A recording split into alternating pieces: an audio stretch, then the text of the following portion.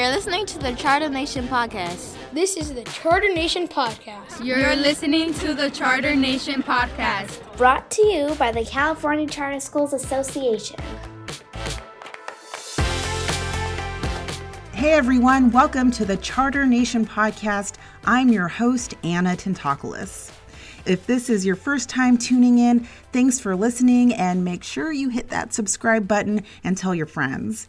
And for those who've been following us, thank you so much for making Season 1 such a success. We're going to mix a few things up this Season 2, but we're also keeping a lot of the things you've grown to love exactly the same. Case in point, our Changemakers segment. This is when CCSA's president and CEO, Mirna Castrejon, sits down with the movers and shakers in public education and public opinion to get their thoughts on high-priority issues right now. Her first guest is Mike Madrid. He's one of the most well-known political analysts in California. He'll tell us about the power of the Latino voting bloc when it comes to public education and support for charter schools. Then later, we debut a new segment called My View from Here, which is kind of like a commentary set to music. Debbie Veeney of the National Alliance for Public Charter Schools tells us what she thinks is the most important way to describe charter public schools. And then hang with us for the entire episode because we round things out with a little bit of a field trip to Sacramento, where we spend time at the only charter public school in California offering language classes in Punjabi. But first, let's kick things off with some charter school news. This month, Governor Gavin Newsom released his proposed budget for the coming year. The state faces its first projected budget deficit in 10 years. What does that mean for charters? For that, let's turn to Colin Miller, Vice President of Government Affairs at CCSA. Of course, the big question, is this budget proposal good or bad for charters? Well, it's a bit of a mixed bag, but I think given the deficit situation that the state's facing, this is a really good budget for education. The biggest news here is that there's a 8.13% cost of living increase to all base funding, including the local control funding formula and a number of separate programs that operate in the state. So that's a good chunk of money for schools for very flexible funding and uses that they have to operate their programs. Given that we have almost $25 billion deficit, being able to invest in that is really, really great news. Colin, tell us a little bit more about some other aspects of this proposal as it relates to charters. The other key pieces in the budget for charter schools include an additional $30 million plus the COLA for the Charter School Facility Grant Program. The other big investment, the one big new program within the budget is an equity multiplier within the local control funding formula. And this provides a supplemental grant to school sites to address the needs of their most high-need students. The details of that proposal have not been released yet. We're not exactly sure, but we will certainly keep a tabs on that as the budget process continues. That was Colin Miller, Vice President of Government Affairs at the California Charter Schools Association. Now, time for Changemakers.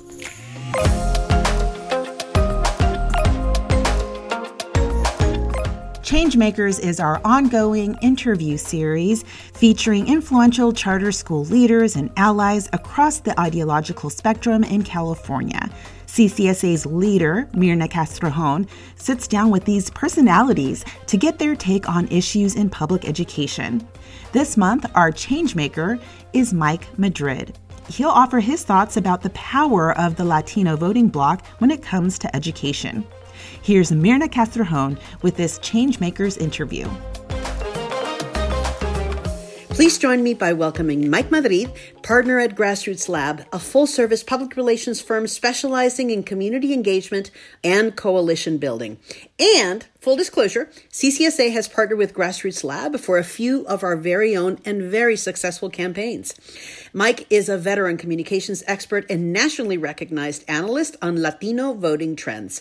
He has worked on numerous political campaigns in California, and we are lucky to have him today. Mike, welcome to Changemakers. charters. Myrna, I'm so excited to be with you. It's always nice to be introduced as a veteran because it really means old. There are a few battle-worn scars here and some history, so I'm looking forward to sharing those in the discussion with you today. Well, let's get started. It's a new year. California now has a brand new slate of elected officials in Sacramento. Our CCSA annual survey finds that the majority of Latino voters, in particular Spanish-speaking Latino parents, support charters. Why do you think that we Latinos have such favorable opinion of charter public schools? Well, I think in a word, it's opportunity, right? And it's choices. It's providing people with the opportunity to do better, to be better. That's literally the mission and the focus of the immigrant broadly, generally, not just Latinos, but all immigrants. The idea that you uproot your life, that you bring your family, you bring your children, and you take a risk with the chance to have an opportunity to do better is the American ideal. That's our whole mythology. And so schools become that entry point, right? The public education system in its various forms is about creating the first pathway to opportunity. It's why you see so many, again, not just Latinos, but immigrants of all different backgrounds making those sacrifices to provide whatever it is they can provide for their children to make life better. And that sense of optimism, you look at a lot of these polls, Myrna, and what you realize is the most optimistic groups in California, curiously, tend to be the younger. Optimism is a function of youth, but often poorer people, and the more recently migrated. And that sounds a little bit contradictory, but when you kind of step back, you're like, that's not contradictory at all. That's literally the whole point. The immigrant community is an optimistic community. If you're not optimistic, you don't leave, you don't migrate, you don't come Absolutely. Here. And that's one of the beauties of the immigrant community. And I think it's one of the opportunities for charter schools. And I think it's one of the opportunities for the states to kind of get back on track and reinvigorate ourselves, reinvigorate our own culture as a golden state, and reinvigorate, I think, our political system, which has gotten kind of calcified over the past few decades and maybe isn't performing as well as it should be. I couldn't agree with you more. I certainly resonate with that. I came to this country at the age of 17, believing that I was coming to and for something better. What do you think legislators should take away from these polling numbers that we started our conversation with around broad support for charter schools among Latinos? Well, the first is again, I think as a policymaker, there's no other way to look at this than to say this is a community that is looking for something different. I think it's much better to look at it aspirationally, and sometimes to put your feet literally in the shoes of the immigrant who's like, a lot of the schools that they're finding, they may be poor performing than we may have a standard for, but oftentimes are better than the schools that they came from. And so the negativity isn't resonant. It doesn't stick. It's not relatable. It's like, well, wait a second, what are you talking about? And that's the way policymakers should be looking at this, is they need to be looking at the growing Latino electorate, which is younger, which is poor, which is more recently migrated than the rest of California, and saying, how can we fulfill the aspirations of this growing part of our community in order to benefit the state, let alone the community itself, let alone the fact that it's morally right to do? And the answer is the public school system, providing options and opportunities in the K-12 system. To me, it's such a moral misgiving to have California, with the most advanced economy in the world, unable to meet the highly qualified workforce needs that it has, when we are not educating our own children to a standard to fill those jobs. We literally have to import highly educated folks from around the world to fill the digital economy jobs that we are growing in leaps and bounds, when we're also producing people who aren't at reading level in California, in our own schools, with our own people. Like it's beyond comprehension that's acceptable. And to try to force a certain system to get outcomes that for decades now has not been getting us what we need, as a policymaker, you can't look at that any other way than say, this doesn't work. And it doesn't mean that the system as it exists doesn't work. It means that without a broader array of options, it doesn't work. Why would you not want more? Why would you not want alternatives? In a world and in a society where you can order 100 different pizzas on 100 different apps made 100 different ways, we have one way of educating children? Like it's just nonsensical. It doesn't make sense. When it comes to education, people say, oh, it's the third ranked most important thing on a national level, like based on national polling, right? They'd be willing to cross partisan lines if education were more prioritized.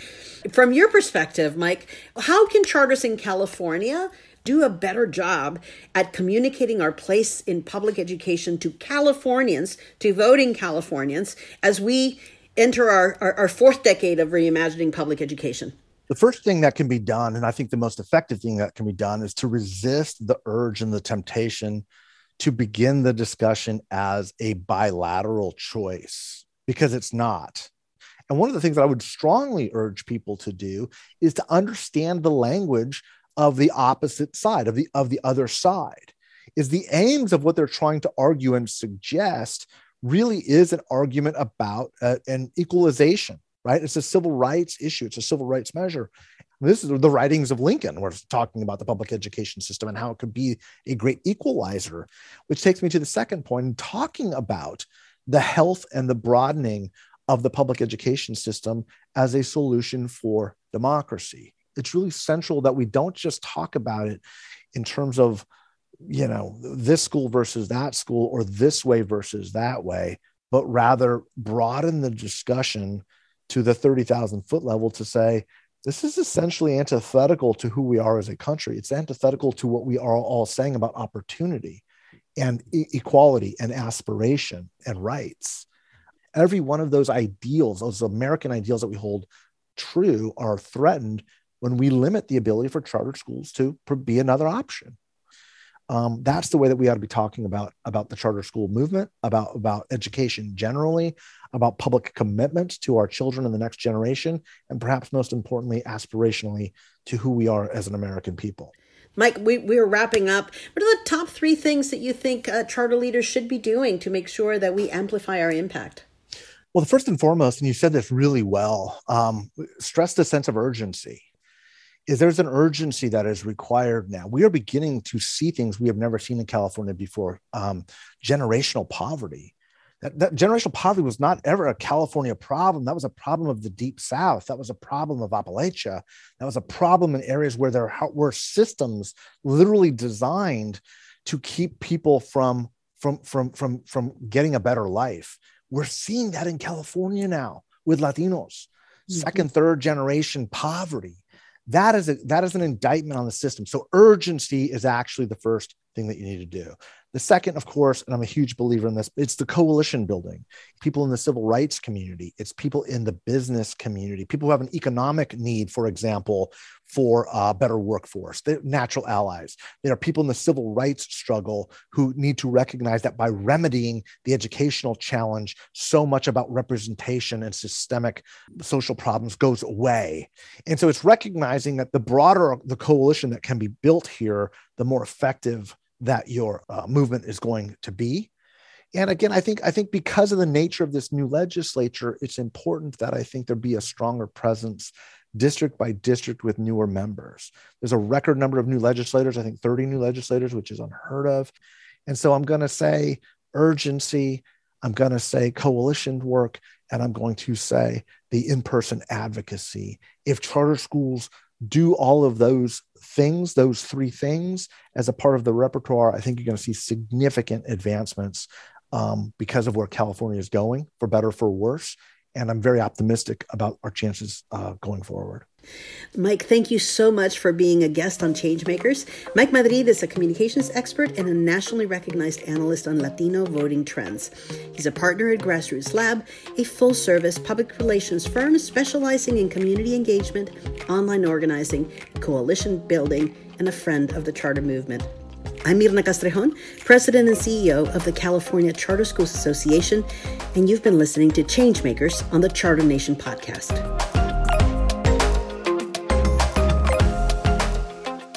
You're listening to the Charter Nation podcast. I'm Anna Tentopoulos, your host of the Charter Nation podcast. Thanks for listening. National School Choice Week is this month, a time when the charter school movement across the country celebrates a parent's freedom to select the best educational option for their child. One of the most vocal cheerleaders of School Choice Week is Debbie Veeney. She's the Senior Vice President of Communications and Marketing for the National Alliance for Public Charter Schools. In our new segment called My View from Here, Debbie says the absolute best word to use when describing a charter school is the word public, charter public school. Here's her My View from Here perspective. We've actually done an amazing job over the past 10 to 15 years of branding the charter sector as being high performing. So time after time, no matter how we're gathering the information through like focus groups or surveys, people are always pretty clear that charter schools are great schools, and we really don't get a lot of debate about that. So we've been doing a fantastic job on that. The area that we really do need to continue growing with is making sure that everyone understands they're public schools. People get a little fuzzy around the idea that these are actually public schools. 1 out of every 2 people in the United States still cannot accurately tell you what a charter school is. And even if you look at the people who can tell you what charter schools are, a number of them are our opponents, and they are deliberately spewing misinformation and disinformation. So we also know that the more that people understand who we are, who we serve, what we do, the more they love us. They absolutely love it. And so the same thing that keeps me up at night, which is that people don't understand what charter schools are, is the thing that gives me a lot of hope, because they just don't understand what charter schools are. And I know that when they understand, it completely shifts their sentiment. And I've been thrilled with how we've been able to make a lot of progress in a number of markets. I mean, California is one of them. You guys were awesome partners with us in that work. We were able to move public sentiment like 20 percentage points on charter schools simply by making sure that audiences understood that they're public schools. You know, we've started to just put little descriptors behind that these are unique public schools, or that they're, a special type of public school. Always like honing in on that public school part of it. Being thoughtful about making sure that the actual people on the ground are those who are out front and talking about the benefits of charter schools and what it means to them in their families. I think that elected officials coming into their positions in January need to remember who sent them there. I've heard some really interesting stats about younger parents, the Generation Z parents who are coming of age, and they're very vocal, they're very politically savvy, and they will make their voices known. They want more options for their kids. They don't want to be restrained. They want people to trust them to make good decisions because they're smart. And they might not be education experts, but they know a good school when they see one. And they know a not so good school when they see one too. And they certainly see education as a gateway to maintaining equity and building it in our country. And they'll demand that of their elected officials. I am more inspired and hopeful than I think I have ever been about charter schools. And there are people who would have us believe that the wind is in our face. It's not true. It's actually at our backs. We have never had so much support. I really believe that there was a silver lining that came from the pandemic. I see parents demanding much more of that and understanding that they can demand it, they can ask for more, and they can get that. That was Debbie Veeney with our first My View from Here perspective. Debbie is with the National Alliance for Public Charter Schools. You're listening to the Charter Nation Podcast. This is the Charter Nation Podcast. I'm your host, Anna Tentopoulos. In the last segment with Debbie Veeney, young moms and dads, also known as Gen Z parents, are much more politically savvy and vocal than parents were in the past. And when it comes to education, they're not afraid to demand changes. And that's what happened in the case of Sacramento Valley Charter School.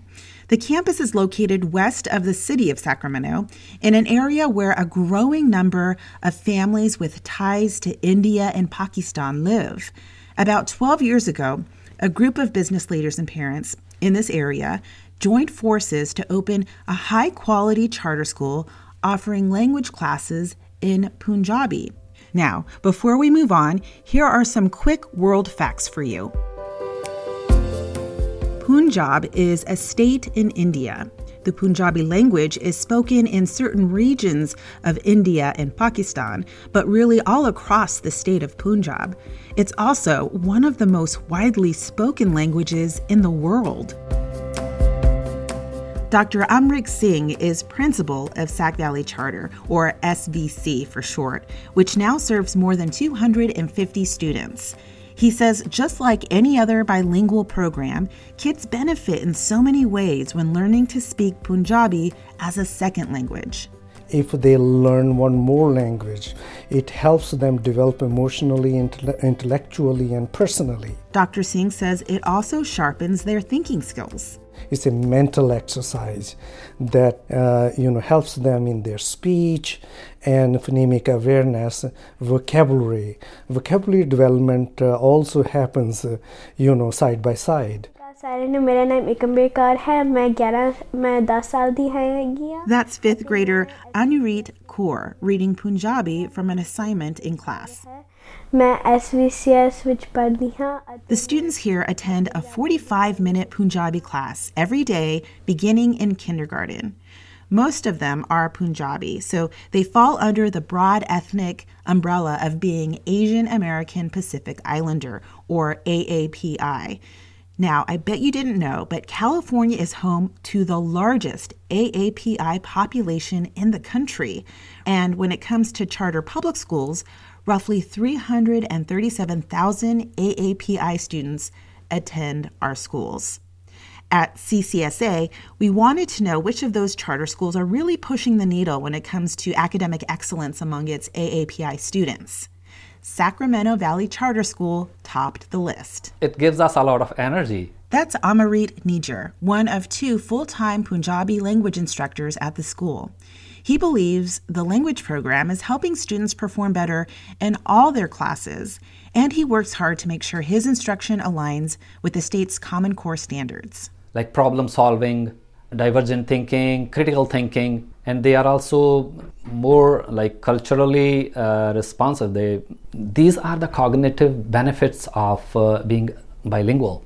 Amarjit says most students come to this school with little or no formal Punjabi language instruction, which is why he starts with the basics. Punjabi subject, it has different sounds. Like there is a nganga, adada, and anya. It's hard to pronounce. But when kids, they learn how to pronounce these challenging alphabets, this helps them in their speech therapy also. Students like 11-year-old Hanur Kaur says her vocabulary in both Punjabi and English improved once she started going to the school. And now she enjoys finally being able to communicate with her relatives in India. So most of them don't speak English. So it's like easy for me to translate. And my grandparents, they're here. It's easy for me to translate for them too. Hanur also likes helping other students who might be struggling a bit in class. Manu e school bahut changa lagda. Fifth grader Liam Reynes practices his Punjabi. He's one of a few students who has no ties to India or Pakistan. Instead, Liam's parents chose Sac Valley Charter a couple years ago because they were frustrated that all the traditional public school options were simply located too far away. And gas prices were still rising then, so it was just too far in the school, so it was just a lot easier. And so now Liam gets to stay in his neighborhood and learn the unique language of Punjabi. Yeah, it's not extremely hard, but, it's still at a certain level of difficulty to it. And students here say they're up for the challenge.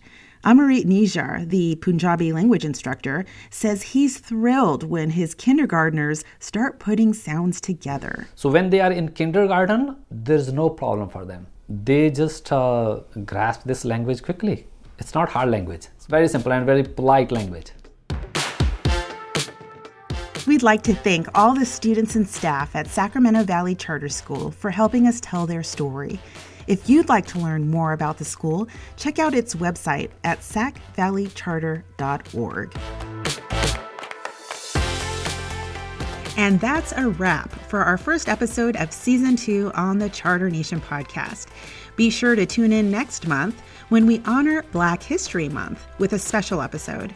Our changemaker will be Dr. Helen V. Griffith, the executive director of the Preuss School at UC San Diego. She's been working to grow a new generation of Black scholars as head of that charter public school. I see hope. I see brilliance. I see the opportunity for this next generation to really solve some problems that we have not been able to solve. And just a quick podcast side note, the Charter Nation podcast drops its monthly episode on the second Thursday of every month. So make sure you subscribe so you can tune in throughout the year. I'm Anna Tentopoulos, host of the Charter Nation podcast. Thanks so much for listening.